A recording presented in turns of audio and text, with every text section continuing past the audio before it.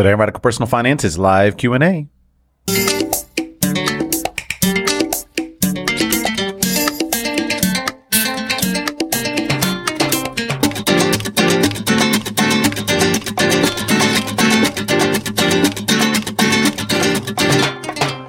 Welcome to Radical Personal Finance, a show dedicated to providing you with the knowledge, skills, insight, and encouragement you need to live a rich and meaningful life now while building a plan for financial freedom in 10 years or less. My name is Joshua Sheets. I am your host. Today is Friday, and every Friday that I can possibly arrange an internet connection and the appropriate technology, I record a live Q&A call. Works just like call-in talk radio.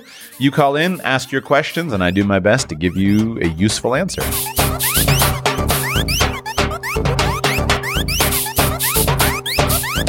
I don't screen these calls for content. I don't screen them for questions. You can call, make any comments, have any questions that you want, and I love doing them. The more diverse the questions are, the more I enjoy doing them. If you would like to join me on next week's call, please sign up to become a patron of the show. Go to patreon.com/radicalpersonalfinance. Just search patreon.com for Radical Personal Finance. Sign up to support the show there on Patreon, and that will give you access to one of these live Friday Q&A calls.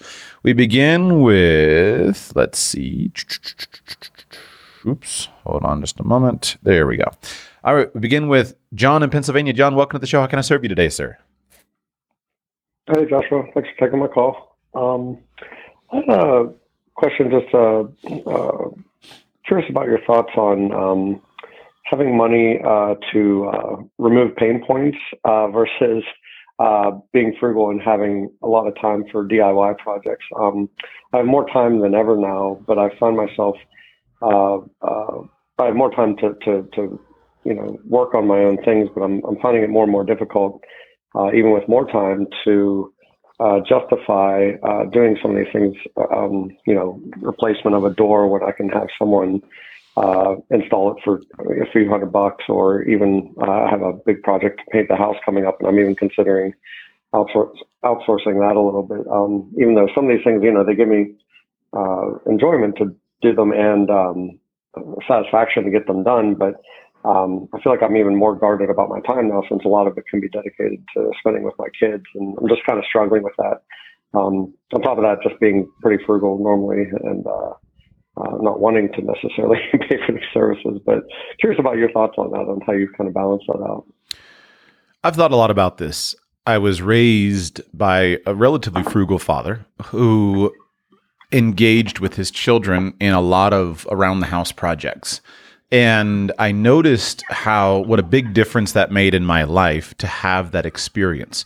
I've done lots of construction work. I've been skilled in a lot of those areas more than the majority of my peers. I've been involved in house projects from building, from foundation to roofing.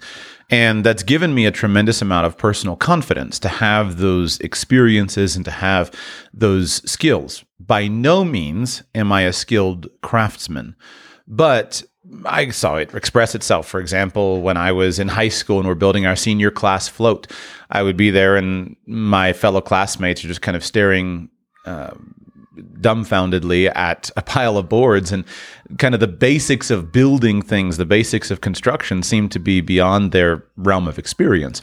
Whereas for me, it was not that way. I could do it. And a lot of that was gained as just childhood projects. We built a 3-story tree fort in the woods next to our house when I was a kid. But a lot of it came from being involved with projects around the house with my father. Now, simultaneously, I have never in my life enjoyed doing a lot of those things. It's never been something that brought me joy. I find it deeply frustrating to deal with the inevitable problems and difficulties that come with DIY projects. When I work with my hands, much of the time I feel largely inept. I have a friend of mine, a close friend of mine growing up. He is amazing just with working with his hands. He has almost a sixth sense of how things are created, how to do things, and he has so much experience. Watching him work, it's like magic. And over the years, I've discovered that I get exactly that same feeling when I engage in mental work, when I work with my brain. My brain is flexible, and for me, concepts that are difficult for other people come through very easily for me, whereas other people can't roll ideas around in their head in the way that I can. but I can't roll tools around in my hand the way that other people can. And so I've learned over the years that projects, DIY projects and construction projects, are a source of significant frustration for me personally. And I would much rather simply earn the money and pay someone else to do them so that they're done and I can do the things that I enjoy, the things that make me money, the things that I just literally enjoy, that I physically enjoy doing. And as long as I have enough money, it seems like a fairly wise way to approach it if I enjoy it. Now, when you look at frugality and you look at people who have gone ahead of us and shared their wisdom with us, you often see the value of DIY projects. Whether it's from, someone living a conserver lifestyle, right? Someone like one of my favorites, Charles Long, where he wrote the book, How to Live Without a Salary. One of the modern people like Mr. Money Mustache, who's inspired many people to build their own things, do their own things. He spends half his time building stuff. It seems that there's a very good parallel between building things yourself, doing things yourself, and economic freedom. I have in my library lots of books of people who move out to the country and build a homestead from scratch, very, very inexpensively, doing the work themselves. I've read accounts of people who've built houses at astonishingly low prices because they built them using materials that they picked up for free and things that they got from, the Habitat Restore, etc. I believe that DIY and doing things yourself is a powerful tool, a powerful method that many people can use to enjoy personal freedom, to enjoy a sense of lifestyle freedom. For me personally, I find them to be more constraining than freedom giving. If you tell me, Joshua, listen, you don't have to have a job, but what you need to do instead is spend, say, 5 or 6 hours a day working on your own projects, building your own homestead. Since it's generally such a source of frustration and annoyance for me personally, I would rather have the job. You would question, right, which job? I may not want to have a job filled with drudgery. I may not want to be the proverbial cubicle slave. I may not want to have a job that is boring for me and something to which I'm not well suited. But I can come up with long lists of jobs that I would rather have working for other people versus having personal time freedom and sitting around and doing my own projects. So as I see it, there are a few ways to think through this. The first thing you can do is recognize I'm the kind of person who enjoys doing these kinds of projects. They bring me a sense of personal satisfaction and joy. And so because of that, I'm going to do them. And I'm going to save the money. I'm going to be the tinkerer. I'm going to get the materials on sale. I'm just the kind of person that's good at this, that enjoys that. I have people in my own family who are that way, and I respect it. I think it's a very powerful strategy. On the other hand, you can say, I'm not that kind of person. And that's what I'm trying to make clear. Like I have learned about myself, I'm not that kind of person. So what do you do if you're not that kind of person? Well, one, you can just simply be financially productive enough to be able to pay for the work to be done for you and recognize that that's just part of the transfer. I feel really good about that. I'm good at making money. I'm very skilled at it. And I feel really good at being able to employ and support other people and have that money flow quickly out into the local economy. And that helps other people to do their work and it helps me to do more of what I enjoy doing. And so I've known many wealthy people over the years who simply pay other people to do things for themselves, but they're financially productive enough to where it's not a problem. The ratios are in line. You might not be super financially productive. In that scenario, then, I think that you can think carefully about the kind of living setup that you engage in. Right now I'm living in a rented house. I don't need to do any of that stuff. You can live in Airbnbs, traveling around the world. You can choose to do something where you don't have a house. Maybe you don't mind boat maintenance projects, and so you live on a boat or an RV or in a tent or in a yurt, who knows. And so you can always adjust things on the outside and choose an unusual lifestyle where you don't have to do a lot of those things.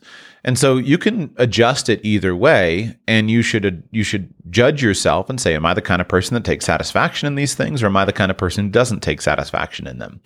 And I think that either one is fine. Now, one caveat I personally have. I value so much what I described in the beginning, the experience that I had as a child, learning how to do some things. And I observed how my own father used chores, manual labor, as training tools for his children, tools to teach discipline, tools to teach work ethic, and tools to teach a very diverse skill set. And again, I value that from the sense of personal resilience. The fact that I have a diverse skill set fills me with a sense of personal confidence that I'll never be out of work long term. I'll never not be able to support myself and my family. Even if I'm making a basic living, because of the diverse skill set and the diverse jobs that I've done and the many different opportunities that even my parents exposed me to, then that's built my personal confidence. So as a father of young children, one of the things that I am trying to observe is how can I impart similar skills to my own children? I don't believe it has to be the fact that I do it all with them, but I am willing and desirous of doing things with them simply for the acquisition of personal skills.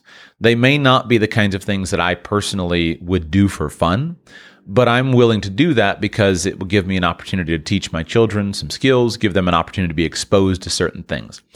That doesn't have to all be done myself in my own house, right? I can keep an eye open. One thing that my father did really well was he worked hard to try to find work opportunities for his children. And so my brothers and I, we did construction work, but my dad was not a carpenter, but he arranged for us to work at a very young age with a skilled carpenter, and we learned a lot of skills from that. And so I don't have to do all the work myself, but I'm conscious of the fact that there may be many times where there's something I want to do. I could just simply buy it done for me, but I'm not going to do that. I'm going to go ahead and do it myself because it'll give me a chance to work with my children and to expose them to some of the skills. So I think it's a balancing act, and there's not a right or wrong answer. It's important to identify the fact that doing things yourself is a powerful strategy for saving money and building wealth and living financially independent. For me, what I've learned is that I wouldn't want to do it, right? I don't want to live that lifestyle. I'd rather have the job versus living that lifestyle, but that doesn't mean it's not appropriate for many people. So I say judge it yourself and balance among those factors. Okay, yeah, I appreciate that. You touched on a lot of things that also come up in my mind, and that's sort of the problem. All those things are kind of the halfway between point. You know, I get a lot of satisfaction out of seeing a job done, but I have no real enjoyment of the process.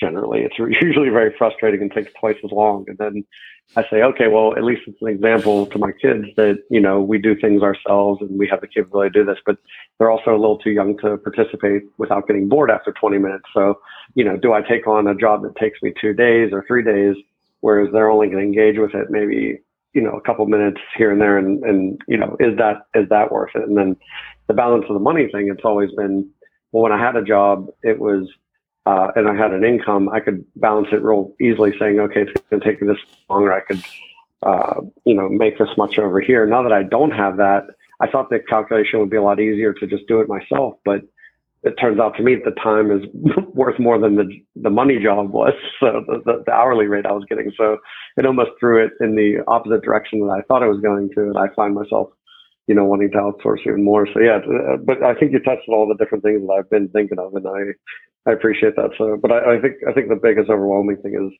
you know, do I enjoy the process? And I think that's an overwhelming no, even though I enjoy the after effect, you know, the satisfaction of having done it myself. But just got to keep turning through these things. There's no question that the ages of your children make a big difference, and you'll do one thing now that you won't do in 5 years, and vice versa. Right. So at the end of the day, the only formula is to calculate the opportunity cost. Okay, if I don't do this myself, what else will I do? And is it worth the money for me to do the other thing because I have more time and I'm doing something that I would rather do? Or is this a good opportunity cost? Sometimes maybe there's an in-between. For example, one thing that you can do when you have more time freedom is you can be more involved in the details of the job without actually physically doing the work. Back to my father. When we were growing up, he needed a bigger house. And so he wanted to build a bigger house. But he didn't want to spend a lot of money, but he was also he had a job. Now, his job provided him with some flexibility, but he had a job. So what he did was he kind of threaded the needle. In the beginning, he hired a contractor to build the shell of the house, but he worked with that contractor, providing a lot of assistance so that the contractor's prices were lower. But the contractor built the shell. Then, once the shell of the house was completed, then my dad worked as the subcontractor in most cases. He worked himself as the contractor, hiring the subcontractors in most cases, and then doing some of the work himself from time to time. And so he saved some tens of thousands of dollars by doing that, by inserting himself into the actual time, but he didn't try to do everything. So let's go back to a house project. Maybe with your painting job, maybe you can use kind of an in-between option. You may not want to actually commit yourself to 2 weeks to repaint the house, but you might not also want to go and contact a painting contractor and pay a retail price. So perhaps what you do is you understand what painting work you're going to get done. You go and you purchase all the paint and the equipment needed to prepare the house for painting. You involve your children in that, going with you, choosing the colors, choosing the paints, having everything ready. And then you hire day laborers and you supervise their labor to make sure that the work is being done well. And maybe you help them here and there, but most of it is just supervision. And you kind of split the difference. Maybe you save 30% or 40% of what the contractor would charge you by supervising. But because you're there and you're able to supervise without physically getting involved every single day, you can make sure that the job is well done. So that might be a way to satisfy these different options that you're considering.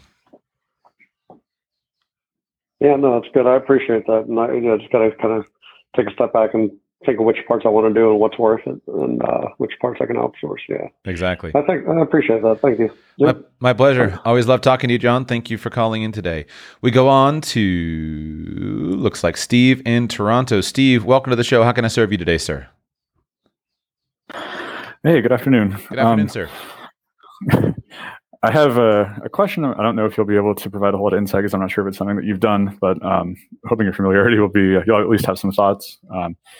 Recently traveled to Mexico and just had a really fantastic time, and kind of have some life changes going on. I was thinking about maybe potentially kind of moving down there and starting a business. So I was curious both on the kind of legal side, like in terms of like immigrating or becoming a permanent resident, kind of what needs to be done there in terms of owning and operating a business. And then also like if you had any thoughts about kind of the potential barriers, like so someone who's not from Mexico might encounter when trying to like own and operate a consumer facing business in Mexico.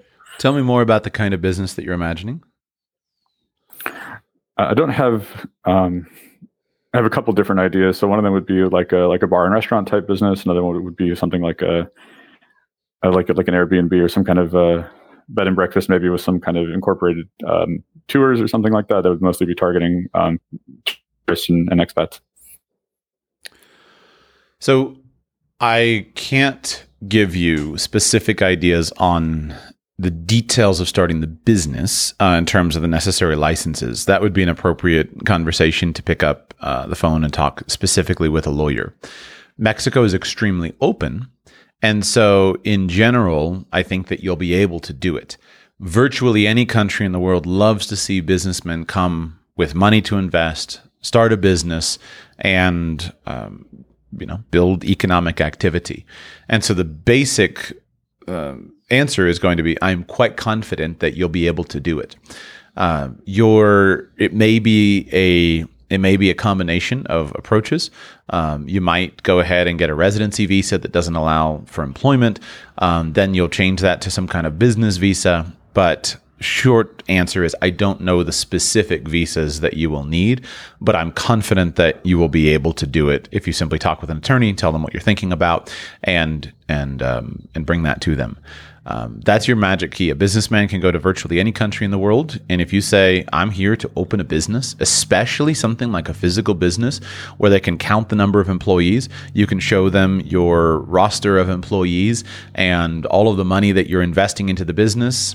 They will open their arms and welcome you in.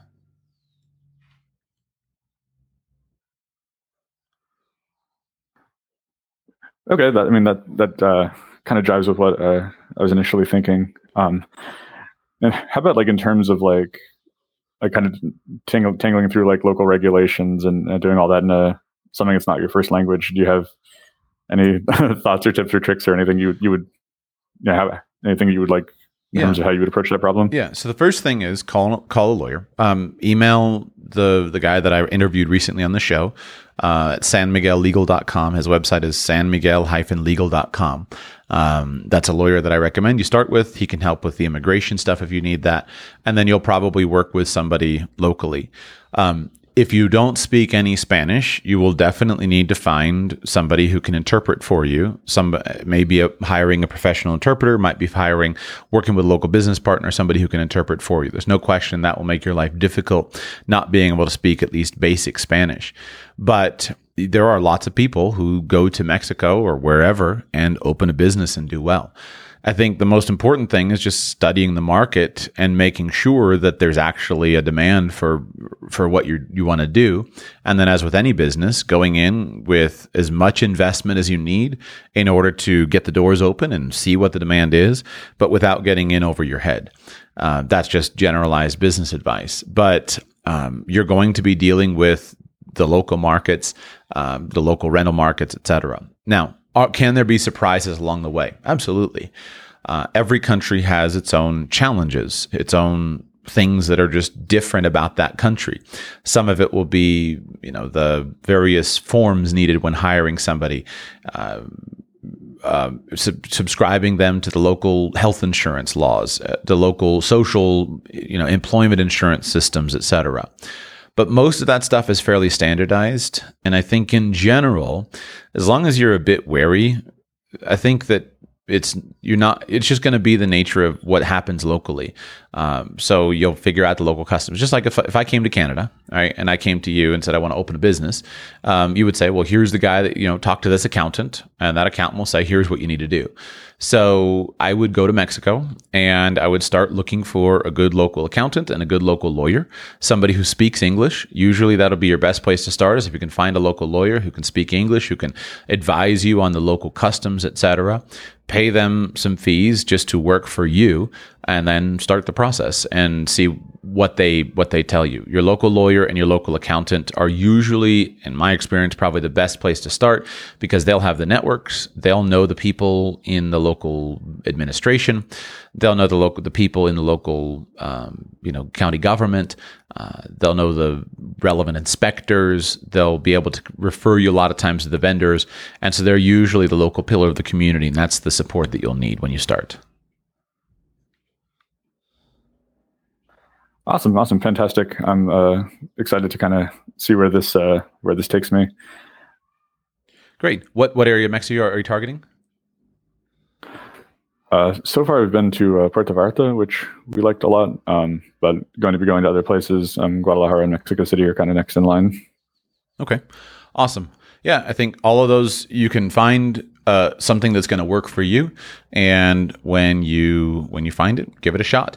My only kind of closing comment: well, how much money would you anticipate investing into your business there?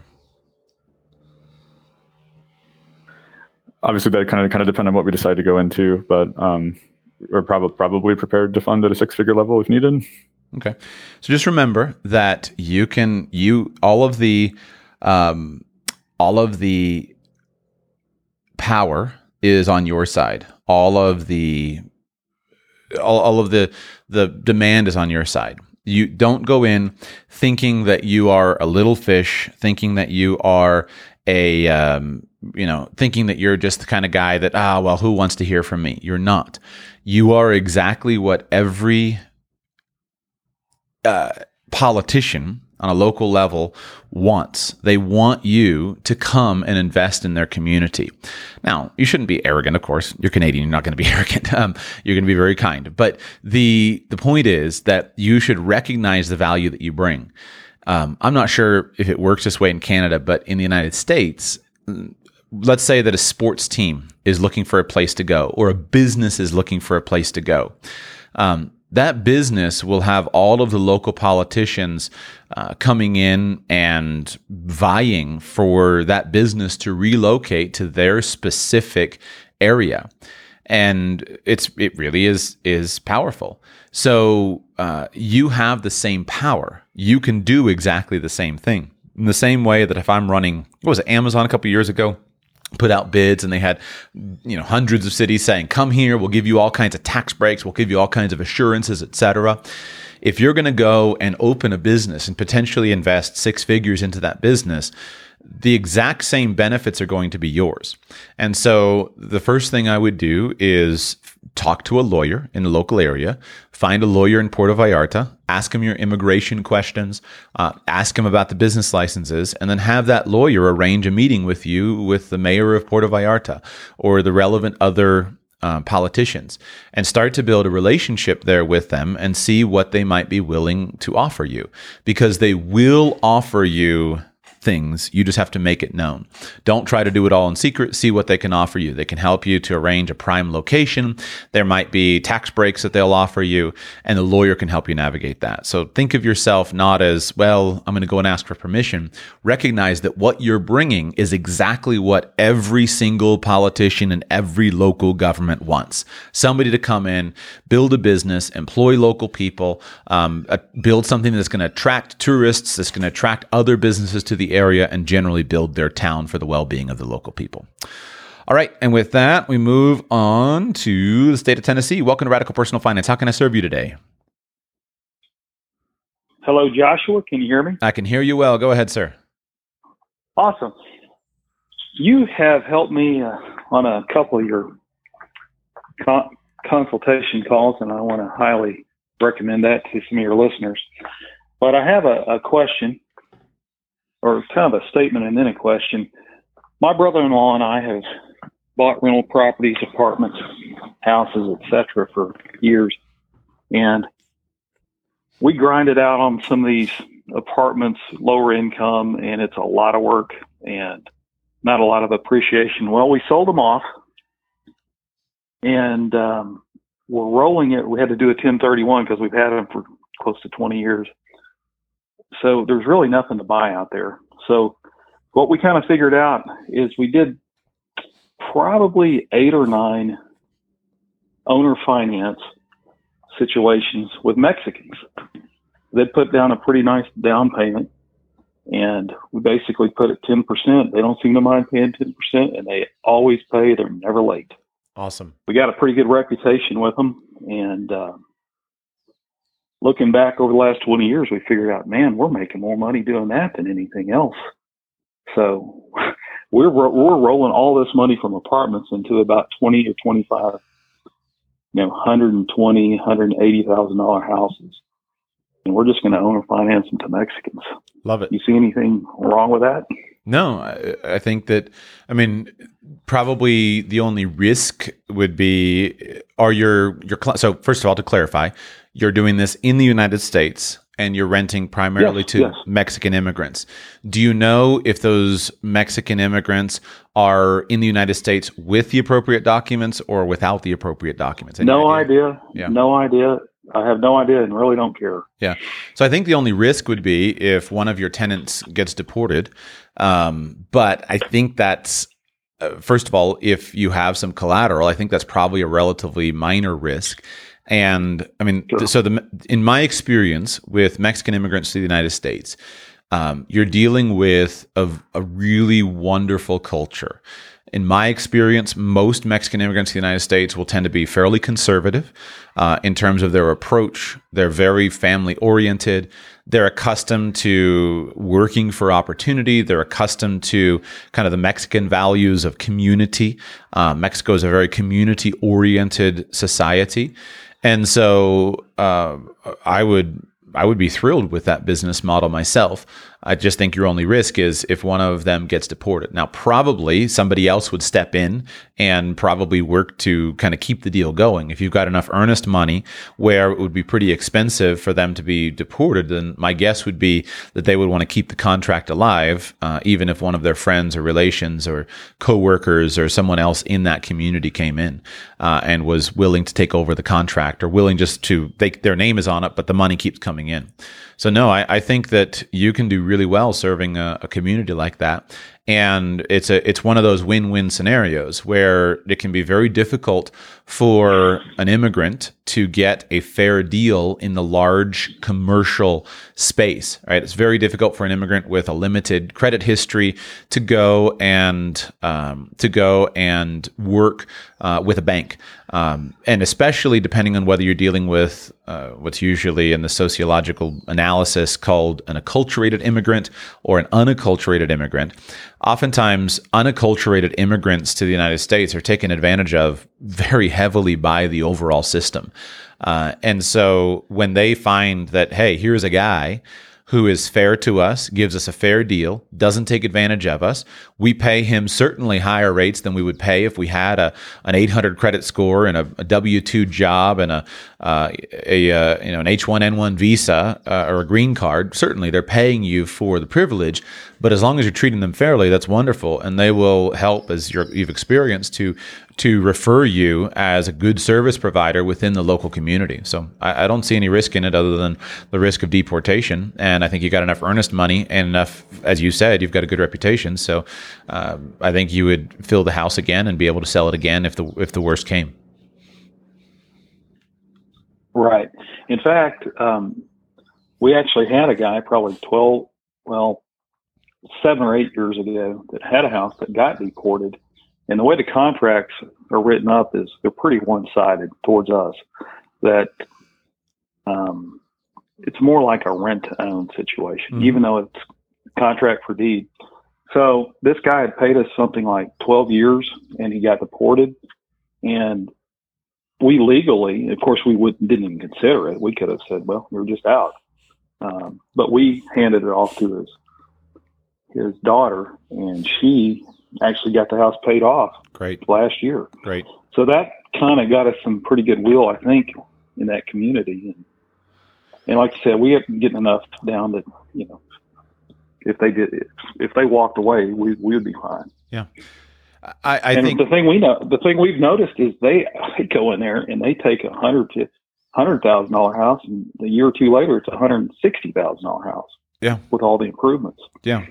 I think my experience, I've worked with a lot of immigrants just because I speak Spanish in the United States. I've worked with day laborers. I spent several years working on a farm. And so all of I was the only white guy on the farm. And every single one of my coworkers was Mexican, Guatemalan, Honduran, etc. I worked for several years in lawn maintenance. Same exact thing. I was the only white guy on the lawn maintenance crews, and so I just got a good sense, probably more than most people, of the community. And I'm telling you, one of the things that bugs me so much, I'm trying to avoid the politics of this, but in my experience, the kind of people that I want for neighbors are usually the kind of guys and gals that immigrate from Mexico to the United States or from Guatemala to the United States. They are hardworking guys, and the amount that most guys have overcome. You got to speak Spanish in order to get them to trust you enough to tell you the story. But the amount that those guys pay to get brought in across the border and the pressure that puts on them, they are the hardest working guys. And they understand why they're doing it. They're the classic immigrant mentality. I'm going to go to the United States where I can make more money. I'm going to bring my family as soon as I can. And, by the time a guy's ready to buy a house, he's going to have paid off the fees that he paid to get across the border. It's thousands of dollars, even coming across illegally. It's virtually impossible for most of those guys to get into the United States legally. It's impossible. But even if coming across illegally, it's still thousands of dollars that they will pay to the people who facilitate that process. And so by the time they're coming to you and buying a house, they have paid off that debt. That's the first thing that they do. They will often have done it again to try to get their family back together. And so they're going to be at a point where they're fairly stable and able to do it. And they're going to be, I mean, they understand the value of what they have. And illegal immigrants are abused day in and day out. And so when a guy comes along, treats them fairly, gives them the opportunity to own a house, rent to own is perfect, 10% down, higher rates, you're perfectly legally and morally justified, in my view, to charge them higher rates for owner financing because of the additional risk. But when it's cheaper than often what they can get for financing on real estate in other places. So it's a really good deal, and I'm glad that it's working out well for you. And I love to see just people treating those guys fairly. They need the help. Well, good deal. I appreciate it. All right, my pleasure. We go on to the state of Iowa. Welcome to Radical Personal Finance. How can I serve you today, please? Hey, Joshua, this is Tanner here. Tanner, go ahead, sir. I guess just a little bit of background on me. I am 25. I just got married last year, and I'm a CPA. Great. So, yeah, I guess I'm just calling just a little bit more for general life advice here, because I'm so young. I guess, I think I'm struggling just a little bit with direction as far as career-wise. Okay. What would you tell your 25-year-old self? Do you like the work of a CPA? Do you like the business model of a CPA? I like the people. Okay. So as I see it, having a CPA license is an ideal foundation on which to build a career. But the normal career track of an everyday accountant is usually not particularly exciting, and it usually doesn't result in you making all that much money. But there are ways that you can build on that normal career track to really build some excitement. And so I think it's an ideal kind of foundation to have for a young guy, 25 years old, newly married. I've got a CPA license. Or do you have your own practice, or do you have a job? Job. But there's some opportunities to, buy in. Perfect. Okay. Within the next year. So let's talk about a couple of different career tracks that you can consider. Career track number one is what I'll just simply call kind of the ordinary, common, everyday career track of a CPA, of self-employment. There is nothing wrong with this career track, and it can have certain benefits. You can start a tax preparation business, you can start a bookkeeping business, and you can start to attract your own clients to that business. It's a business that takes some hustle at the beginning to get going, but once you've got a stable body of clients, you can build something really phenomenal. It's a good business. One benefit of the business is that it can be seasonal. Many CPAs obviously work all year long, and they don't take much time off, but you can integrate the seasonality into a more interesting lifestyle. If you build your work time primarily around the seasons, if you have more tax preparation clients rather than bookkeeping clients, then you can work heavily during those seasons and have a lot of time freedom during other seasons. It's a really rewarding job because you have a good demand, but you also have a high degree of flexibility. You can digitize the business. You can do most of your work virtually. You can build a referral network in many different industries. You can choose to target one specific geographic area. You can target an industry. You can target a certain type of client. There are a lot of areas that you can specialize in, and you can build a nice business. Let's say and you can do it in a couple different ways, right? You can build it in a solopreneur approach. Maybe you and one part-time bookkeeper, you and one assistant type of thing, very small, flexible business, provides a great living, right? You can have a six-figure living, maybe $100,000 to $200,000 a year would be normal in terms of earnings, somewhere in that range, which is a healthy living. And with the other benefits, you can do that. Now, you can take the CPA and you can use that as a foundation for other kinds of business approaches.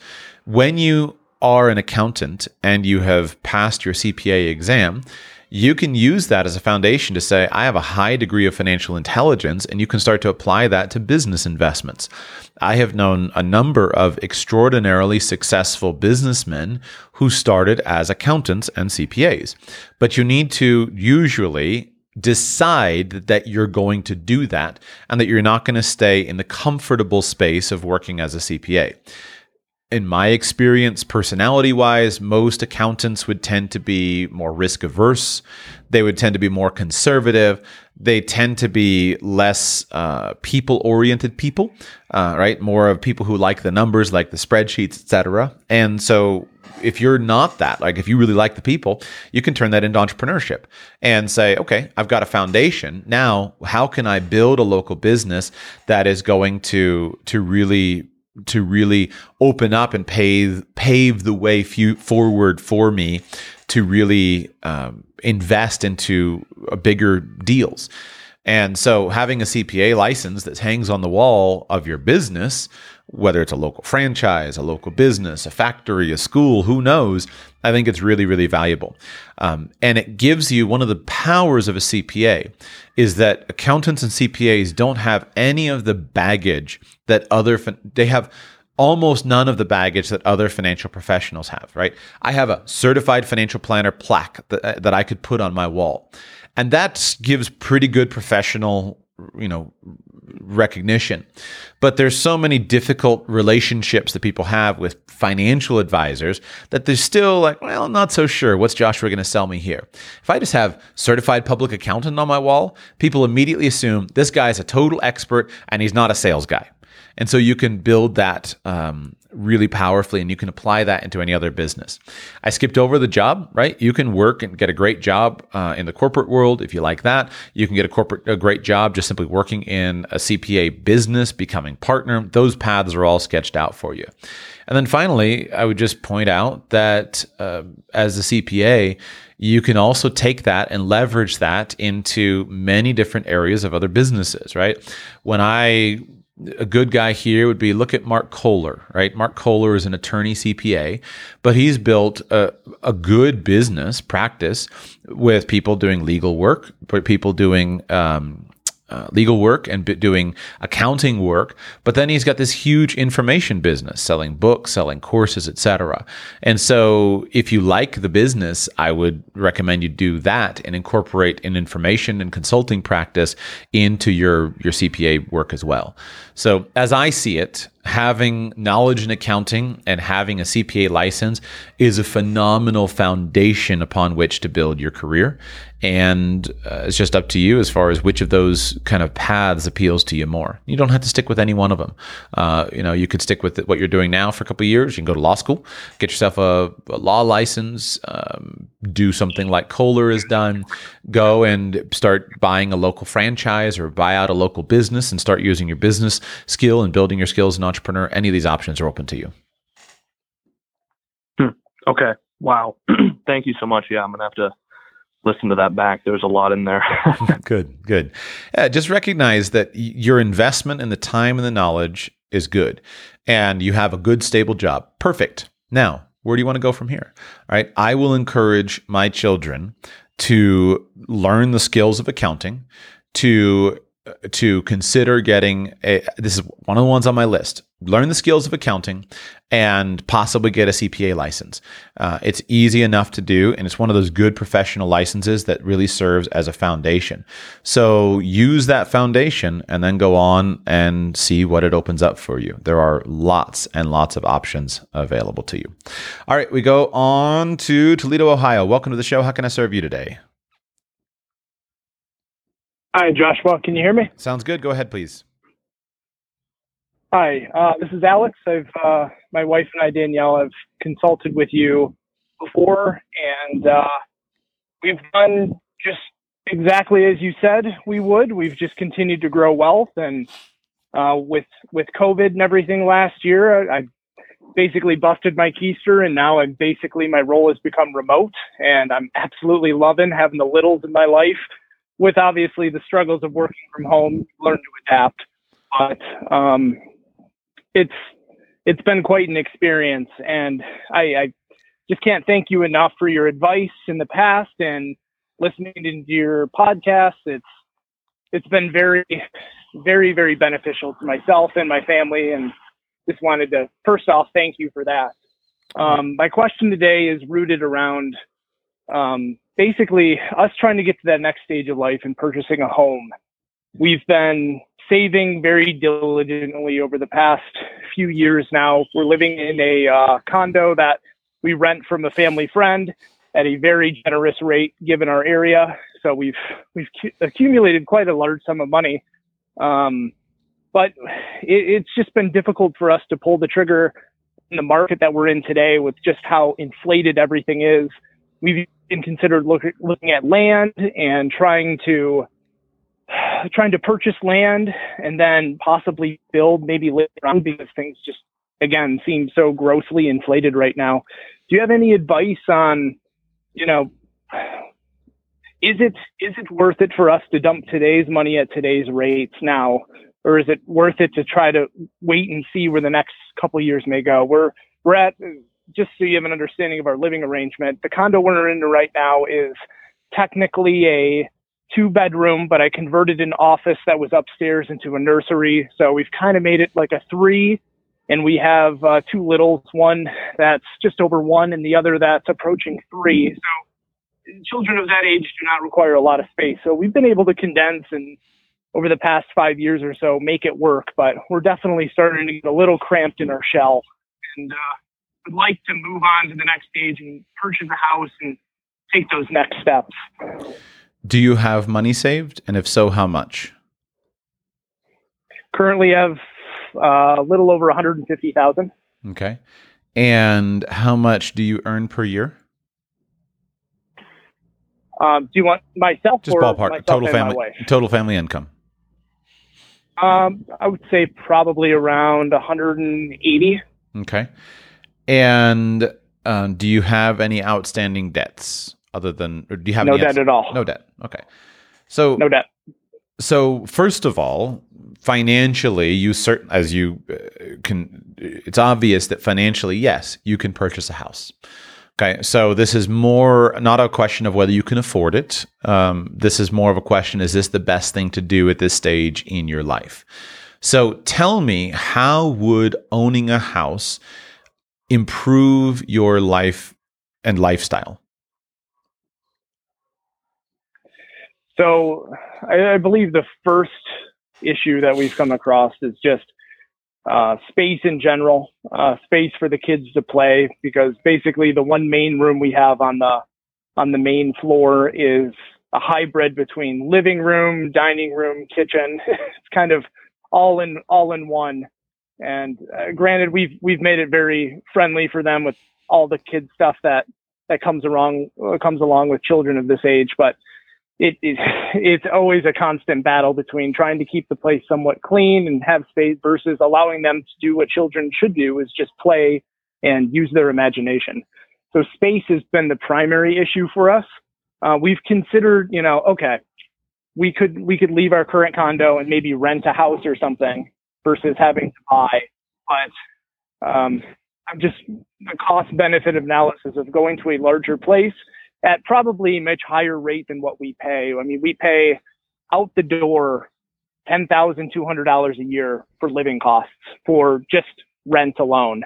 Rent and I guess basic utilities, water's included. So it's relatively cheap where we live, and the association is fine. The little condo is fine, but just aspiring to have something larger, a larger place for the kids to play. I mean, we'd venture around to the local parks or whatever, but it would be nice to have a large fenced-in backyard to allow them to play, etc. So you are now working completely remote. Is your wife still working in the local area? She is, yeah. She's in the local area. She's within healthcare. So she's actually dropped down after we had our second child. She was able to drop down to 20 hours a week. So I'm basically fully remote. Essentially, I have to go to the office maybe once or twice a month for larger meetings or conferences, or if they need me for an engineering endeavor, like I show up to the office for those. But otherwise, I'm basically remote. In your area, if you bought the kind of house that you felt would be suitable for your family, about how much money do you think that would cost you? Probably in the ballpark of 400 to 500,000. And what city is this? Roughly the city in which we're looking to build or buy. Yes. Northville, Plymouth, or Canton primarily are the three towns or townships we've been looking in. So this is the state of Ohio, and in your area in Ohio, you can't find. No, not Ohio. Not Ohio. It's Michigan. Michigan. I actually Okay. live in Michigan. I just have Understood. a legacy number. That's fine. All good. So that's what I was trying to figure out. So in your area of Michigan, you couldn't find a suitable house that would be a substantial upgrade on your condo and provide you with more room that would be a comfortable lifestyle for $250,000 right now in the market? For 250, we've looked, but relative to our market, it's just at that sort of price point, it's a house that's so outdated. I know how much work that I would have to probably put into it to get it to an optimal living standard, I guess I would say. It's just surprising to me because in Miami, Florida, I can buy a very nice house for $500,000. So it's surprising to me that the difference between Michigan and Florida in your area. Now, you know the local market. I don't. So that's a little surprising to me. So let's talk through your options. Okay. Number one, can you buy a house? Absolutely, you can. All right. You have lots of money saved. You make a high household income. You can easily and comfortably afford to purchase a home that is more comfortable for your family. Is that a good idea? Almost certainly yes. Almost certainly yes. Why? Number one, at this stage of life, you will be able to appreciate the space much more than previously. You'll be able to appreciate the what you're doing, the time, that's family time. It'll provide a good grounding for your family to say, like, this is our family home. You'll be able to enjoy some of the many benefits of home ownership. You can make the home how you like it. You can have the joy of building equity, of having kind of all the benefits of home ownership. And almost certainly 10 years from now, if you buy a good house, a wise house that really fits you, almost certainly this is going to be a great financial move. Almost certainly. Purchasing your own home and owning your own home is a good thing. And you guys are in the place where you can easily and comfortably afford it, not avoid it, afford it. So is there any hesitation whatsoever? I think the hesitation is just whether you are content with that normal, traditional path of good, traditional money management, or whether you want something a little bit more aggressive. And if that more aggressive path fits into what you're doing. I would guess that almost any house that you purchase, especially if you need to buy something in the $400,000 to $500,000 range, you're going to be paying more than $10,200 per year of pure expenses. I mean, insurance, interest, tax, I would guess. Now, I don't know that for certain. You should test that and find out. If I go and buy a $400,000 house, let's say you do an FHA loan, you put down a modest down payment, how much would you actually be paying in pure expenses? I would guess it would be much more than something more than $10,000 a year, but perhaps your insurance rates are extremely low in that area. The interest rates would be modest and your taxes are low. That's possible in the Michigan area. I don't know your market. But if you had an aggressive path towards financial independence, then buying a house may not be the best plan. Maybe you said, we're making $180,000 a year, we're spending $40,000 a year saving every single dime we can, and our dream is to move to Portugal in 4 years and set up kind of a remote lifestyle living in Portugal as semi-retired people. Well, in that situation, I would say, no, don't buy a house. Stay with a rented apartment. It's inexpensive. You can deal with the frustration of the small space for a few years, and you've got an aggressive financial independence goal. I haven't heard you say that, but if that is your goal, you should consider it. Now, what else could you do? Well, you could say, I have an aggressive career plan, a career goal. We're earning $180,000 between us now, but I'd like to make more money. In this situation, I think that often owning a house is one of your bigger impediments towards career flexibility. Many people earn far less than they're capable of because they own a house, and thus they don't look for opportunities to move for a better job. They don't aggressively and actively grow their careers because they're tied to one place. So if you want to be aggressive in your career, I don't know what your share of the income is, but let's say you're making 100, if your wife's at 20 hours a week, maybe you're making 120 and she's making 60 or 50 or whatever, right? Well, if you want to go... That's about right. Good. So 120. If you want to say, you know what? I've been doing well at this and I like my career. I'm well suited for it. My goal is, 4 years from now, I want to be making 320, not 120. Well, in that situation, you're probably not going to do it in your local area. You're probably going to need to be more aggressive in your career search. And so in my experience, this is the most disregarded area of financial planning. People don't actively build their careers, but when they do start doing it, there's usually going to be a geographic move involved. So are you the kind of guy who, if you could facilitate a job offer over the next 3 to 5 years for $320,000 a year, are you the kind of guy who would move to take that job offer? If so, you might be better off just simply renting, but renting a bigger house than buying something, perhaps. Now, what's the other side? You say, no, Joshua, listen, we like it here in Michigan. Our family is here. Our friends are here. I'm content with my career. I might take some promotions, but I'm not going to do this aggressive thing. I'm not going to move from here to Dallas or from here to New York City just to make more money. Like, we like this. We like the Michigander lifestyle and we want to stay here. Totally fine. In that case, the weight is on your buying a house. The third thing that you should consider is, am I buying a house for now? Or am I trying to buy a house forever? Now, obviously, forever is a very long time, but let me explain. The biggest regret that I have from my younger years is that I did not intentionally buy a portfolio of houses for me to live in using the nomad real estate strategy. Now, there are a couple of real estate strategies that have acquired some names. And the one here, the nomad strategy, basically goes like this. You buy a house and you move into it. You finance the house with a residential mortgage, just a standard everyday house purchase. You live in it for the amount of time necessary to fulfill the terms of your mortgage, usually about a year.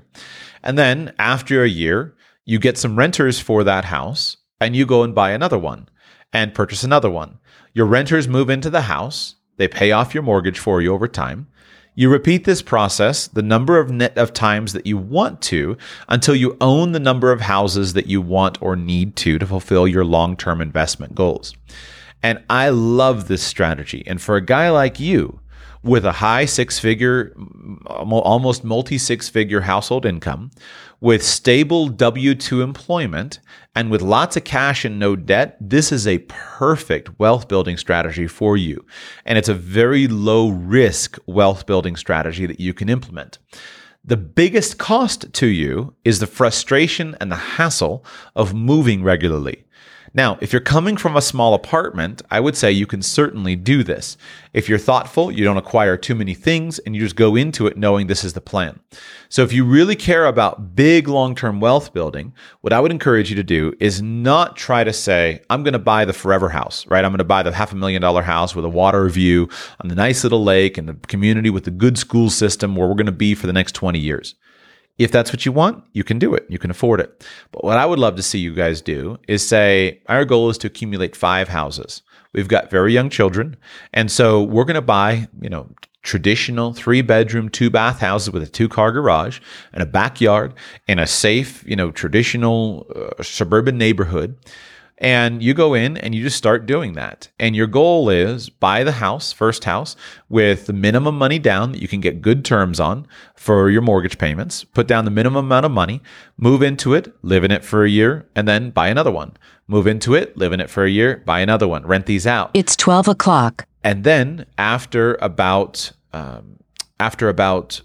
4 years, maybe 5 years, you now own 5 houses, then go ahead and move into the bigger house. And then over the coming 20 years, let your tenants pay off the mortgages for you. If you have excess cash flow, then you might pay off the mortgages one by one.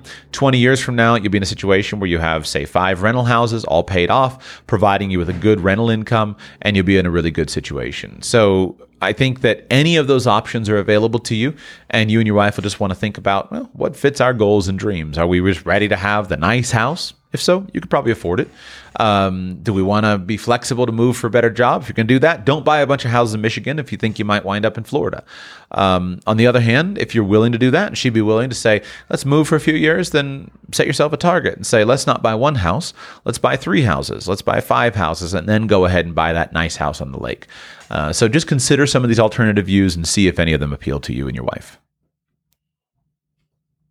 No, I greatly appreciate it, Joshua. That's one thing that we've been mulling over is the option of doing that. Last time we consulted with you, we had discussed that, and we looked into a few of the different areas because as with most major cities, there's areas that are worth trying to purchase a house of that scale and invest in and leapfrog, and there's other areas that aren't as advantageous.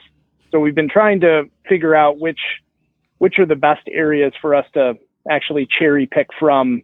And just with COVID and this housing explosion and just the cost of even those houses have risen so dramatically that it's kind of pushed us away from it a little bit. But we'll definitely revisit it and see if we can find something that works for the plan. My summary statement to make it very clear would be, from my perspective, without question, you can afford a house and you probably should buy a house. You will appreciate the space, you'll appreciate those things, and it'll make a substantial improvement in your lifestyle, and you can leverage it in many ways. So hopefully that's a clear enough place to leave it. Let's stay in the state of Ohio. Welcome to the show. How can I serve you today? 513 area code. Yep, that's you. Go ahead. Thank you, Joshua. You recently mentioned you had a conversation with President Vít Jedlička of Liberland. Yes. I might have mispronounced the last name there. When I asked him, hold on. It was funny. Right when we were sitting down to do the interview that you heard, I was sitting down. I was like, okay, now precisely, please tell me how to say your last name. And he's like, Josh, don't even try. Don't even try. Just call me Vít. So that was why I had that awkward introduction. I'm like, I'm here with Vít, president of Liberland, instead of a properly pronounced last name, because he wouldn't tell me. He's like, don't even bother. My check was not up to snuff. You said that you actually had an interview. Did you record that and publish it? I did. Missing some. Mm-hmm. That was immediately prior. I published it on June 3 into the podcast feed. So since we're recording this on June 4, you may not have seen it yet. But yes, it's there for you now. Okay. Well, we might be recapping some stuff. But as far as what you understand, can you rate the project of Liberland on a scale from novel proof of concept to is it just actually got some potential if they get some sort of agency as far as being recognized by other countries? And where do you see that agency coming from as far as, I'm assuming a very small GDP, not a lot of trade, not a lot of constituents. Do you see this as a promising project that can be built upon? And is just waiting on, people to take the risk, I guess, waiting for Mayflower or. So let's talk. Yeah, I love the question, and I'm so grateful that you called in to talk about it, because it's something that is really fascinating to consider, and we simply don't know. When you think about what is a country, what is a nation state, which are not synonymous terms, these can be very interesting concepts. And there are a lot of so-called micronations that have tried different things over the years. There are today micronations, and so let's talk about land, right? Liberland, the current land is very small, the amount of land that they have. Mm-hmm. But that's not necessarily a problem, right? That's not necessarily a something that makes a nation. There is a nation that does not have any land. It's called the Sovereign Order of The Sovereign Order of the Knights of Malta, something like that. The Sovereign Order of the Knights of Malta. Okay, yeah. And so this nation is an official nation. It's an official country. It has observer status at the United Nations. It's recognized by over 100 countries all around the world. But this country has no land. It has a legacy. It's 800 years old, something like that. But it currently has no land. It has a leased property on the island of Malta. It has an office, I believe, in Rome, and a building somewhere else, like a third building. Now, is this a real nation? Well, yes, by many, many cases, it is a real nation. But is it a real nation that provides all of the services that you might have as, say, a U.S. American citizen? Answer is no, it's certainly not. But there are lots of other nations that are small but do provide more of those services. For example, the most common one to look to is Monaco. Monaco is a real country. Monaco has thousands of inhabitants. Monaco has citizens that live there, that work there. They have a bustling economy. They have a prince. They have a government. They have passports. They have international recognition. But they're extraordinarily, it's a small nation. They have no military. The borders are totally open, even though they technically have them. And so is it a nation? Well, yes, certainly. What about other small countries? Singapore, right? Very small. When you compare the landmass of Russia to Singapore, obviously it's night and day, but Singapore is a very real country. So could this little island and a little bit of land out in the middle of on the border between Serbia and Croatia, could this become a nation? Certainly. Now, what I thought was interesting, I've previously laughed off the project. And by the way, you should be skeptical of these projects because there is a long history of, what's the right word? There's an adjective that I'm wrestling for. There's a long history of unique people. I hate it when my language abilities fail me. Of just unique people that are iconoclasts would be one word we could use. There's a history of iconoclasts saying, I'm going to do this certain thing, right? You think of the history of Sealand, for example, the Principality of Sealand, where a guy goes out and he colonizes this offshore oil rig in the seas by England or Ireland, the Netherlands, somewhere in that area of the world, and creates the Principality of Sealand. Well, okay, he did his thing for years, sold passports for Sealand, etc., but never went anywhere. So certainly there's a long history, and all throughout the world there are hundreds and hundreds of small little, Pogistan and Abkhazia and all these different little enclaves of people that started. But then there's even places like Taiwan, right? So is Taiwan a country? Well, it's a matter of tremendous international debate.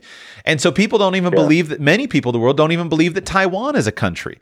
Is Palestine a nation, right? So what is a nation is actually a very difficult question to answer. So could this little island and other strip of land between Serbia and Croatia, could it actually, be a country? Well, Veit would say it is a country. He has diplomatic relations with Somaliland. And as we said in the interview that you haven't listened to yet, here's Somaliland. Here's a nation of 5 million people with borders, with government, with an economy. But still, most of the world does not recognize Somaliland as a nation. So is it or not? What I think, and then I'll go on for just a moment more, right? We're so tied to the land, to the concept of land. Well, here's the reality, though. A country like Liberland might get its start with a small island. But in reality, that particular country doesn't have to stay with a small island. Right? Veit has organized, and they have arranged the purchase or the lease, I'm not sure which, of a parcel of land from the nation of Serbia, where they are establishing a free trade zone. And so in that free trade zone, they have the ability now to expand the territory, and they can build more parts of their nation.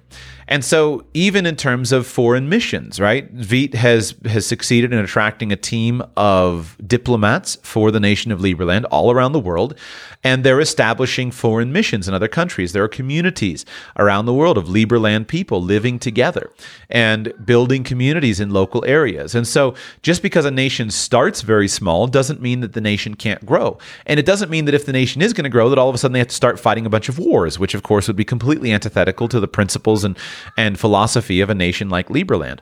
What's interesting, you start thinking about these topics, all around the world, there are countries that are spread across the globe. The United States, right? What does the United States have? The United States has the continental U.S.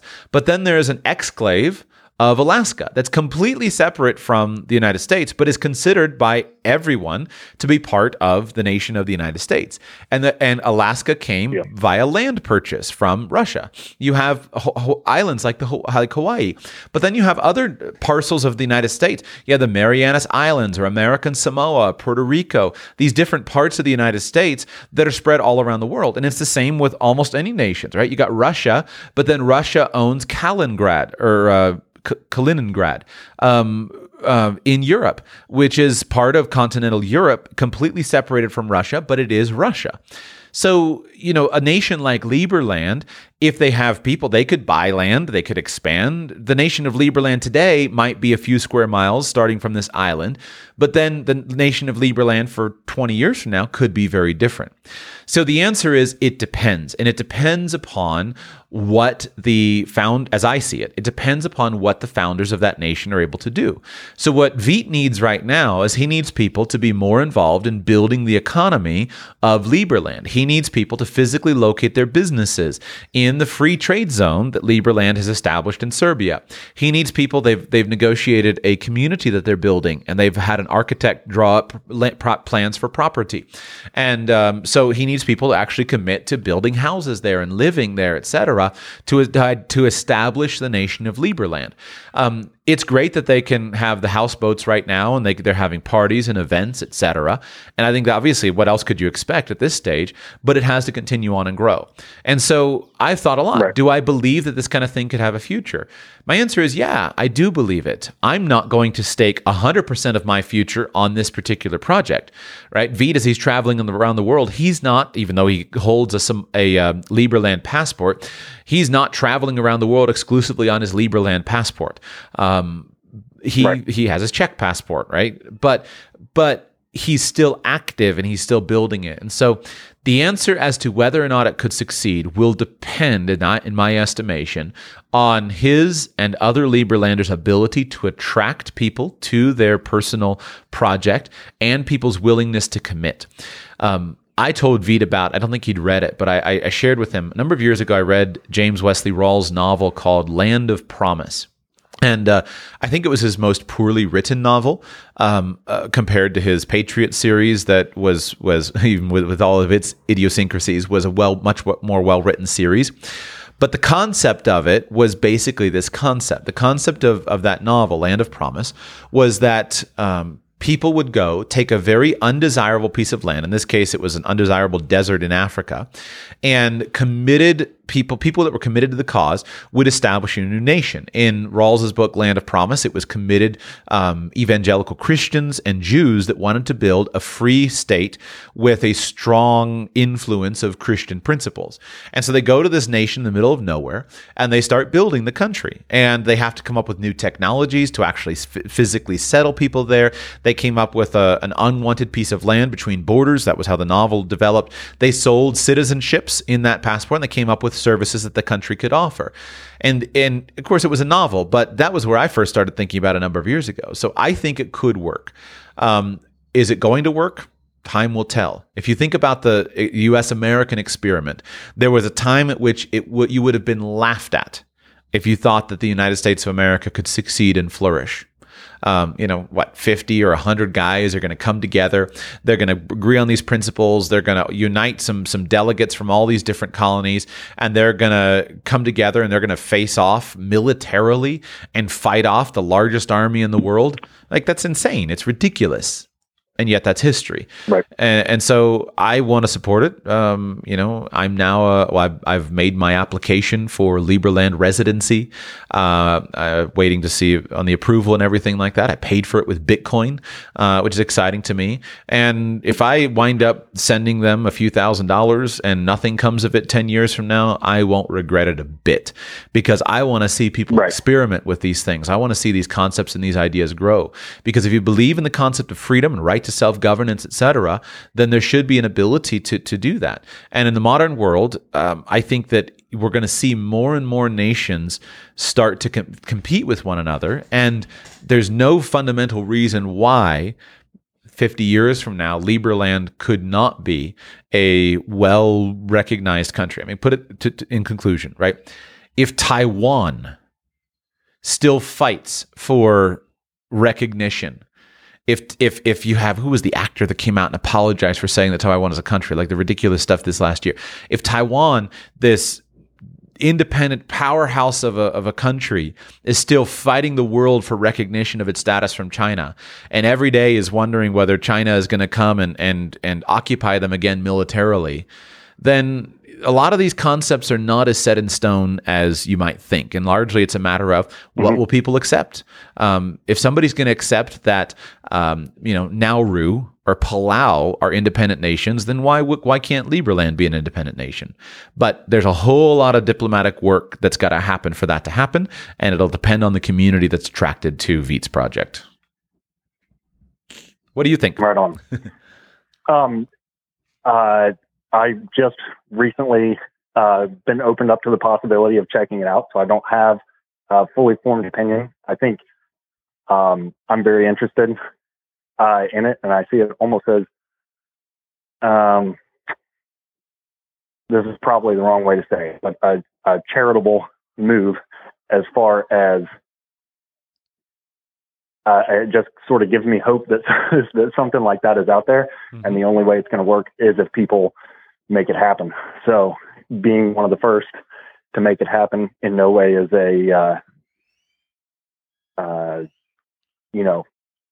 something you would recommend your average person, but it was someone with the capability of doing so, and that sees a little bit of promise there, or hope. I think it's something that I'm willing to learn more about. And I'm not sure if that's enough to go on there. But I also have another question, if you got time. Yeah, go ahead. We'll do it quickly. Go ahead. Okay. As far as looking at seasteading, which is like the opposite of a new country, it's more removing yourself from any country than going to participate in starting a country. And in that instance, you have, I guess, even less agency, because it's you versus whoever would like to trespass on whatever you see your rights are. If you are not associated with military or rule of law, I've heard some stories of like contractors working down even in Antarctica, where you would imagine things would be somewhat civil, but where workers' comp cases or disability is just, completely ignored because there's no jurisdiction. So who are you going to go to? So what do you see as, I guess I'm trying to say stepping into both of them, seasteading and stepping into, if you were to actually go and try and engage in commerce in this free trade area, you're sort of stepping into the legal void, obviously seasteading more so than actually doing trade, on land with somewhat of a government. Do you see the risk of stepping into that extremely high, something that can be hedged against, or more or less, with proper planning, you're good to go? If you were to get involved with seasteading, would you try to join one of the communities that's already trying to build such a project? Would you do this independently? Are you just talking about you living on your sailboat, bouncing around the world? What would it look like for you personally? As far as joining, I would probably join a community, because I have seen instances of people setting up their own little floating domicile in international waters, and just the closest government decides to come up with reasons why that can't happen. So, like I said, it's kind of the seasteading alone is you versus potentially anyone.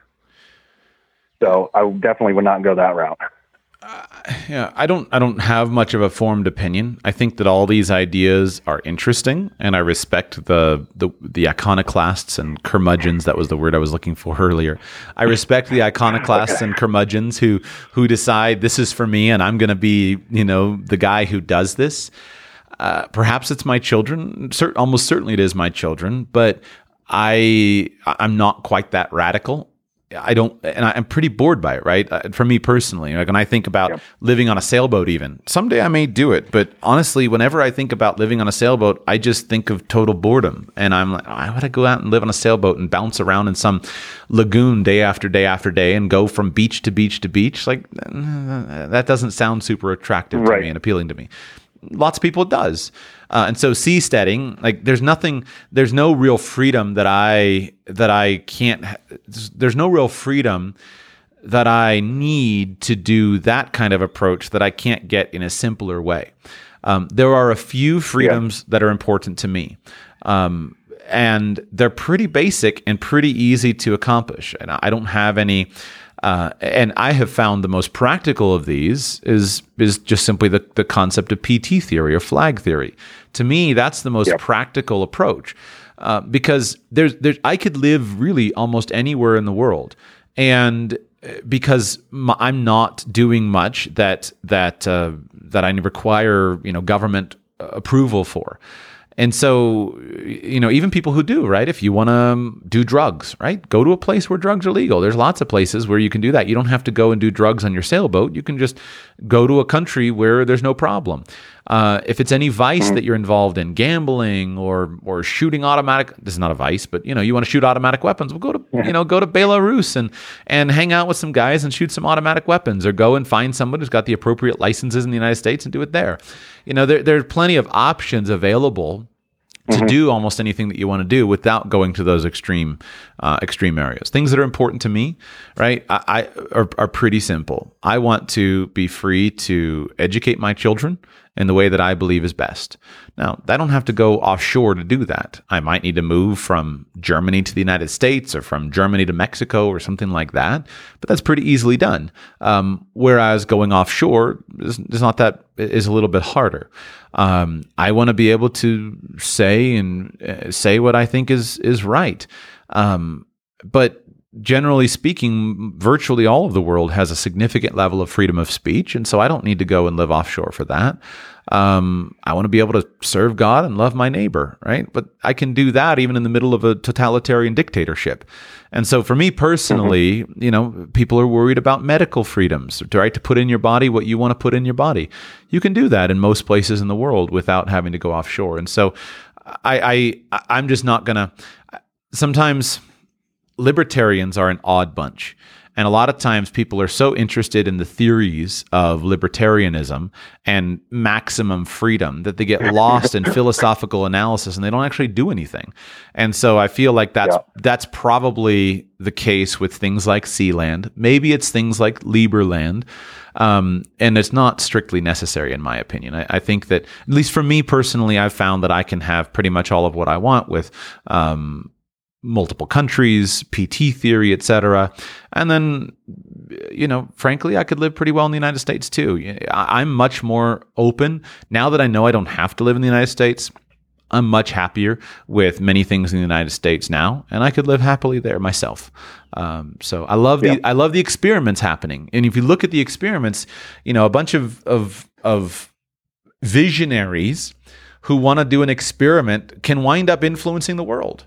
Whether it's the founders of the United States of America, whether it's visionaries involved in other areas. But I'd rather personally, right now, for freedom, I'd rather personally be involved living in like I did in yesterday's show. I'd rather be living in Addis Ababa, Ethiopia, working on how do I create systems of money and financial exchange that serve the tens of millions of inhabitants of Ethiopia in a way that the international banks just simply aren't doing. And I feel like that will do more to encourage freedom than seasteading. I'd rather be involved in the 3D makerspace community, teaching people how to print plastic guns in their basement. That'll do a lot more for freedom than me going and necessarily settling in Sealand or something like that. So Right. I guess I'm a little more practical than some others are at this point in my Being life. extremely unproductive. Yeah. But I love talking about it. Thank you so much for calling in and giving me a chance to talk about it. And I do hope personally to go, hopefully this summer or fall, I hope to go and visit Liberland. We'll see how the borders go and how the travels open up. We finish out today with Stephen in Maryland. Stephen, welcome to the show. How can I serve you today, sir? Hey, Joshua. Thanks for taking my call. My pleasure. Just calling in to get a sanity check on our current family plans, making sure that we're on the right path. You'll hear a lot of corollaries with the last caller from Michigan. So to kind of give you a background, I've been listening to you for a number of years now. I've actually taken steps to implement a lot of the concepts that you talk about on the show, including insurance. We're exploring potentially homeschooling our children, have been getting involved with real estate investing. And as of recently, I've been able to secure a 100% remote job situation for our family. And my wife is taking the steps now to step away from work and become a stay-at-home mom. So we have a lot going on, a lot due to this show. So to kind of give you background on our plans now and where we're coming from, we have two children, a 3-year-old and a 1-year-old, both boys. We've been living in our townhouse since 2013. We're starting to feel a little bit cramped, not having a yard space that we're accustomed to. So, my wife and I grew up with very large yards. And a lot of our family lives in South Carolina, and a lot of our family is moving to South Carolina. So we're very connected to our family. We want to stay connected. And currently we have about $250,000 in the bank, and we're about $50,000 away from $1 million net worth. So we're considering selling the townhouse in Maryland. We played around with the idea of renting it, but trying to rent it from South Carolina doesn't seem like a great situation. So we're thinking about selling it and then establishing about 6 to 8 months worth of Airbnb contracts. And so we were thinking about living in Florida near Disney World for, 4 months and then maybe 4 months of Airbnbs in the state of South Carolina to get a feel for the area and see where we would want to settle down. And part of that move would include, trading our very expensive Jeep that I bought, pre-listening to your show. It's fully paid off, trading that in for a minivan, selling the second car, putting all our stuff in storage in like a pod situation, and then executing on that plan where we stay for 4 months in Florida and then 4 months of Airbnbs throughout the state of South Carolina. Some concerns that I have with that plan that my wife also has with that plan is the Florida aspect of the Airbnb is going to be very expensive. You're talking about spending my entire paycheck, essentially take-home pay, after fully loading, funding the 401ks and HSAs and stuff like that. We would pretty much spend everything that we save. Not a huge deal because we have a lot of money in the bank to execute a purchase of a home or whatever we decide to do after this trip. The other concern that we have is very short term. We're talking 8 months of Airbnbs, and then what? What if we don't like South Carolina?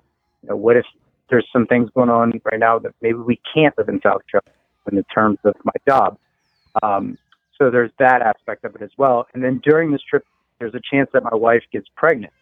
And, I think you've mentioned on your shows before where it's very important that she has a very comfortable space where she can do doctor's appointments and she can be comfortable. And then, of course, when the baby comes, it's important to be in a long-term situation. So, and then the other thing that we're concerned about is losing out on the rental income. There's this question of do we rent and what the long-term impact on our wealth and financial goals will result as this plan is executed. So that's the plan in a nutshell. The other aspects that we're thinking of, and maybe this is a part two question that if we have time we can get to it, is we're interested in settling down somewhere sooner than later, if not Maryland, South Carolina, because based on what we looked for your show and some other shows, we want to start buying that portfolio of investment real estate. And part of the plan there was to actually buy that dream house, that lake house, or that beach house first, as a way to. It's kind of like the nomad strategy, the nomad real estate investment strategy you just talked about. But rather than just traditional rentals, we thought, okay, if we buy that lake house or we buy that beach house first with good terms and conditions based on the mortgage, then we could potentially turn that into a VRBO that we live close to, and then go settle down in the more traditional neighborhoods. So that's kind of part two of the question, but really just focused on, how risky is it going to Florida and then South Carolina with 6 to 8 months of Airbnbs and not really having a long-term plan. I could hear the hearts of four-wheelers and overlanders all over the world sink when you said, I'm selling a Jeep and buying a minivan. Yeah. People say, Joshua, what's wrong with you? Don't do it. Don't do it. No. Tell Steven not to do it. So I do have some thoughts. And I think, first of all, that you should acknowledge that most of these, while it's important to talk them through and think them through, you have worked hard to put yourself in a situation where most of these things are pretty simple. They're pretty easy to do. All of these moves, you have enough money and you have income. And so you have the freedom to do any of these things that you want. Which is awesome. And I want to applaud you for doing that, because a lot of times people who are in this situation, they don't stop and think about what they want or go explore for it or go and look for it. They often just say, oh, well, I can't do it. But you've worked hard, you've saved money, and you've worked hard to get a remote job. And so now you can do that. I say, awesome. Okay. Well done. Now, when you go to Florida, you mentioned Disney. Is it important to you to be close to Disney the whole time?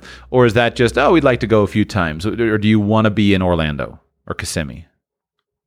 Yeah, so it's funny. We never really thought we were Disney people until we went to Disney. And, it's one of those things we want to live in while we're there, be on like a resort style setting where we have the splash pad and all the amenities within the neighborhood. And then within driving range of the parks, because during that time there'll be Christmas, my son's birthday, and of course Halloween. And we thought, wow, wouldn't it be cool if we could go to the parks and really, give our children that opportunity. So close, but not on the gates or on the border. Okay. Yeah, it sounds awesome. It sounds really cool. So the first thing that I think is obvious to me is, number one, you should probably spend some time looking into house sitting. If you have 2 children, do you guys have any animals? We do. That's what's making this a little bit harder. So we have a chocolate lab. And so, of course, the price goes up when you look at Airbnbs with a pet.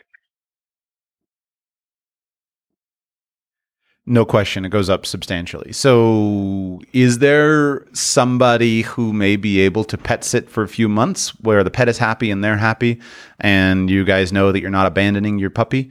Is there a family member or somebody who could take care of the dog for a few months? I don't think that's going to be an option. Okay. Well, then it's going to be more complicated. First, I would say house sitting is not necessarily out of the range of possibility. You don't need to do it, but you should think about it because house sitting or pet sitting might be something that you could do that could defray some of the costs over the course of a month or two. I don't know. I would imagine there's quite a lot of demand in the Orlando, Kissimmee area for that kind of service. But you should look for it. Okay. Number 2, I know the Orlando area extremely well, depending on where you want to be, right? And what you envision. Now, you have the money. If you want to stay in a resort, you can stay in a resort. And that will come with certain things. But the area, the range of towns and places that you can live that is within easy driving distance to Disney is very high. There are a lot of towns. And so you might, if you're just looking in Kissimmee and Orlando on Airbnb, that's one thing. But if you start bringing in, Claremont and Lakeland and Winter Haven and some of these other towns, then all of a sudden your options will be much, much bigger. And so if you want to lower the cost while still being within easy driving distance of Disney, there are a lot of options available to you. They may not all be on Airbnb, but even Airbnb rentals, there will be a lot of them. And now, will it provide you with a resort, splash pad, etc., all that? You'll have to look at the amenities of each individual community and judge exactly what you need. But you're not restricted to what you can find on International Drive, right? You don't only have to rent a house in what's the name of the community? There's like developed by Disney, this awesome community that anyway, it's like it'd be cool if I could summon the name. Anyway, Celebration. There we go. I knew it had it. You don't only have to rent a house in Celebration. If you're not familiar with Celebration, it's this really phenomenal community that's very close to Disney. It's awesome. Really, really neat place. But you're not restricted to renting a house in Celebration to have easy access to Disney. You can be 30 minutes away in, Winter Haven. You can be, or you can go north, you can go south, you can go east, you can go west, and they're all within easy striking distance. Anywhere along the I-4 corridor is totally doable. So if you want to defray the cost a little bit, you should consider that strategy. I think the other thing that you should consider is, and again, this won't fit with your resort idea, but you should consider just simply having in your back pocket a little bit of camping. If you've got a Jeep, then you're probably the kind of person who enjoys going back off roads. A teardrop trailer and a ground tent for the Jeep, a pop-up camper, something like that. Florida is a wonderful place during the winter to camp, and it's really beautiful. And so if you're the kind of people who are at all outdoorsy, which I'm projecting that because of the Jeep, you might be a little bit outdoorsy, then that can be really interesting and fun. Now, it's hard work on your wife with children that young, but it is possible for you.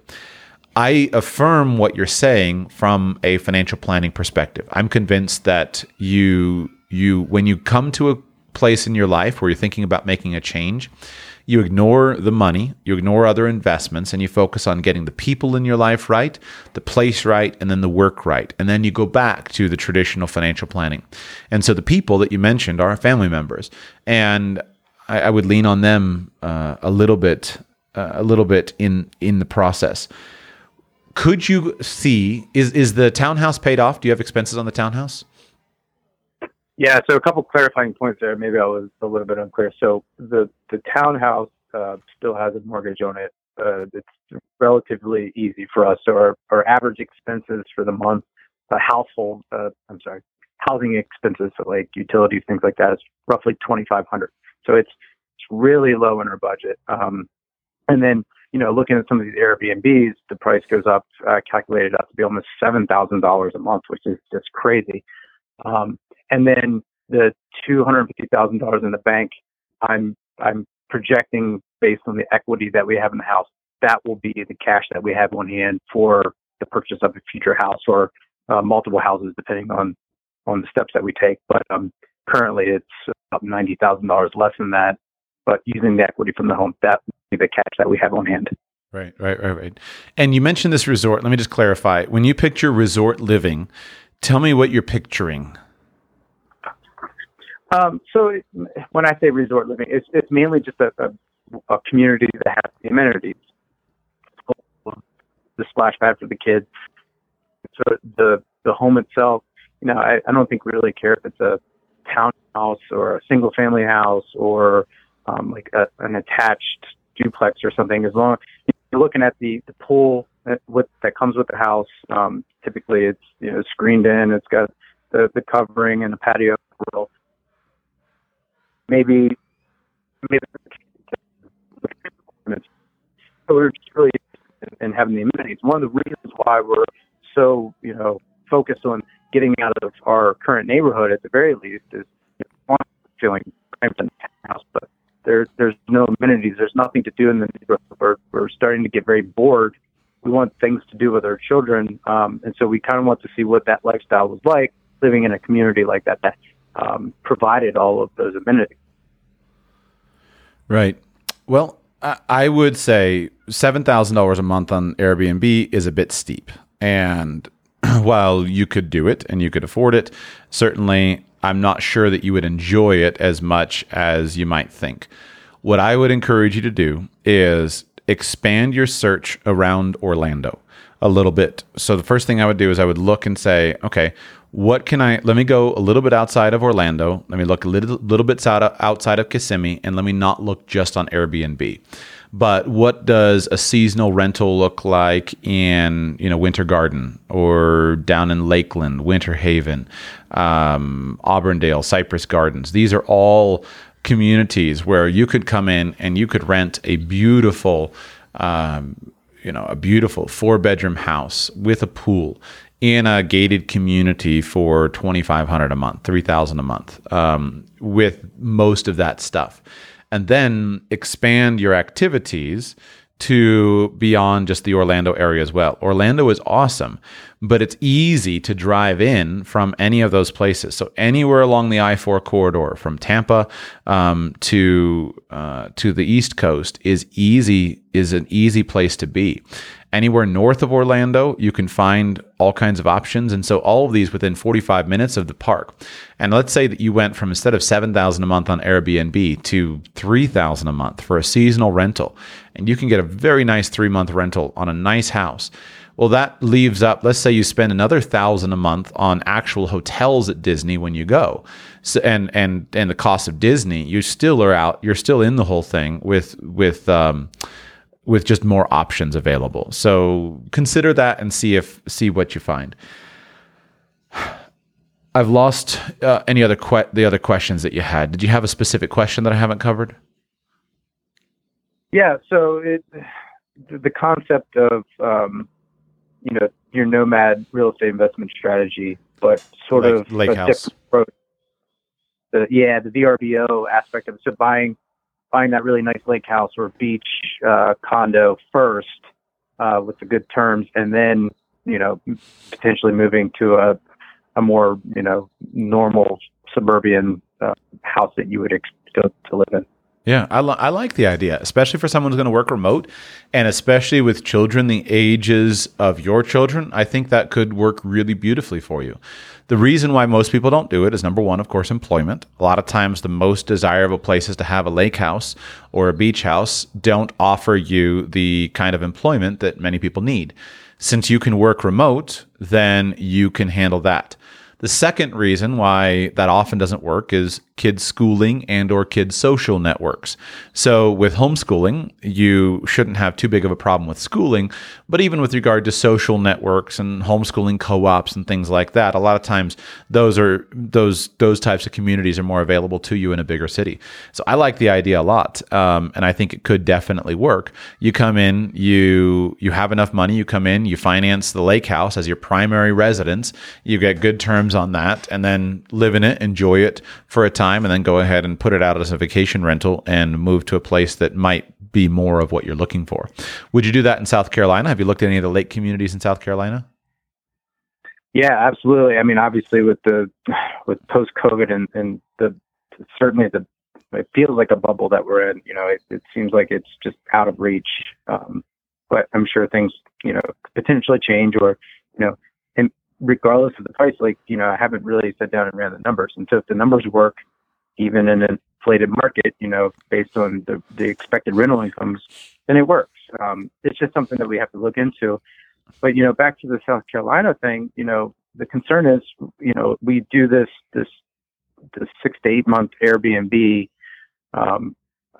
adventure, for lack of better terms, it's an adventure.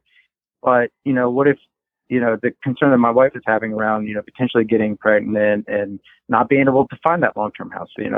Potentially we hate South Carolina, and then we sold the house in Maryland, and then she's, and me too, we're concerned, okay, then what? Do we just keep up this Airbnb strategy or just find a long-term rental and settle down for a year and figure it out. Yeah, you just rent a house. My answer is you just rent a house for a year and figure it out. It's not that difficult. Most of this stuff is just a matter of there is certainly a concern, right? You want your wife to feel settled when that time comes, but you have plenty of time. If she's not pregnant now, let's say she becomes pregnant immediately, then you have 6 months, right? Easy 6 months before you really want to be stable, so where she can have everything in a comfortable position for herself. And so if you don't find something, then you just simply rent a house. And you have enough money that this is not that big of a deal. And you're looking at areas where this is not that big of a deal. And because you can work remotely and because you have money, even if let's say your family is all in Charleston. Charleston is a wonderful town, right? You can easily find a rental that would fit your family and a very comfortable price based upon your budget and be close to your family members. But in a worst case scenario, let's say you needed to be 30 minutes or 60 minutes away from family just because that was where you found the house that would work for you for a year. I think you're in great shape, and that this is not difficult. It's not crazy. It's not a hassle. Your money and your remote income will smooth all of these things out for you. I'm not scared of the plan at all. Fantastic. It's good to hear. I appreciate it. Yeah, that's what I'm doing. So it's I guess, like, maybe you've heard me say recently, like, it's only scary the first time. And same thing with almost everything, buying, selling houses, renting this, renting that. Like, it's really only scary the first time. And once you've picked up and moved and kind of bounced around a little bit, then you'll understand what's great about that. And you'll understand what's not great about that. And my answer is just keep some kind of backup plan. My biggest fear as a father with children, caring for my wife and children, my biggest fear is I get stuck. And I get stuck in a place where I got to rent something for $7,000 a month, and all of a sudden, I don't have the money. So I always look for what's a backup plan in that situation. Well, what are the backup plans? Number one is savings, right? Making sure you have money. And then number two is flexibility. So if I get stuck somewhere for $7,000 a month, okay, maybe this was great for a month. We loved this Airbnb and the community with the fountain and all the stuff. But something just happened. All right, let's go to an hour outside of Orlando, and let's go where we can get a big, comfortable house for $2,000 a month on a 3-month rental, and just kind of square things away. And by the way, one of the things that I think you could definitely do is find a place on Airbnb and or use Airbnb as a listing. And of course, this violates their terms of service, but find a property on Airbnb that you like, and then contact the owner privately off of the platform and see if you can negotiate a 3-month rental directly. And there are many Airbnb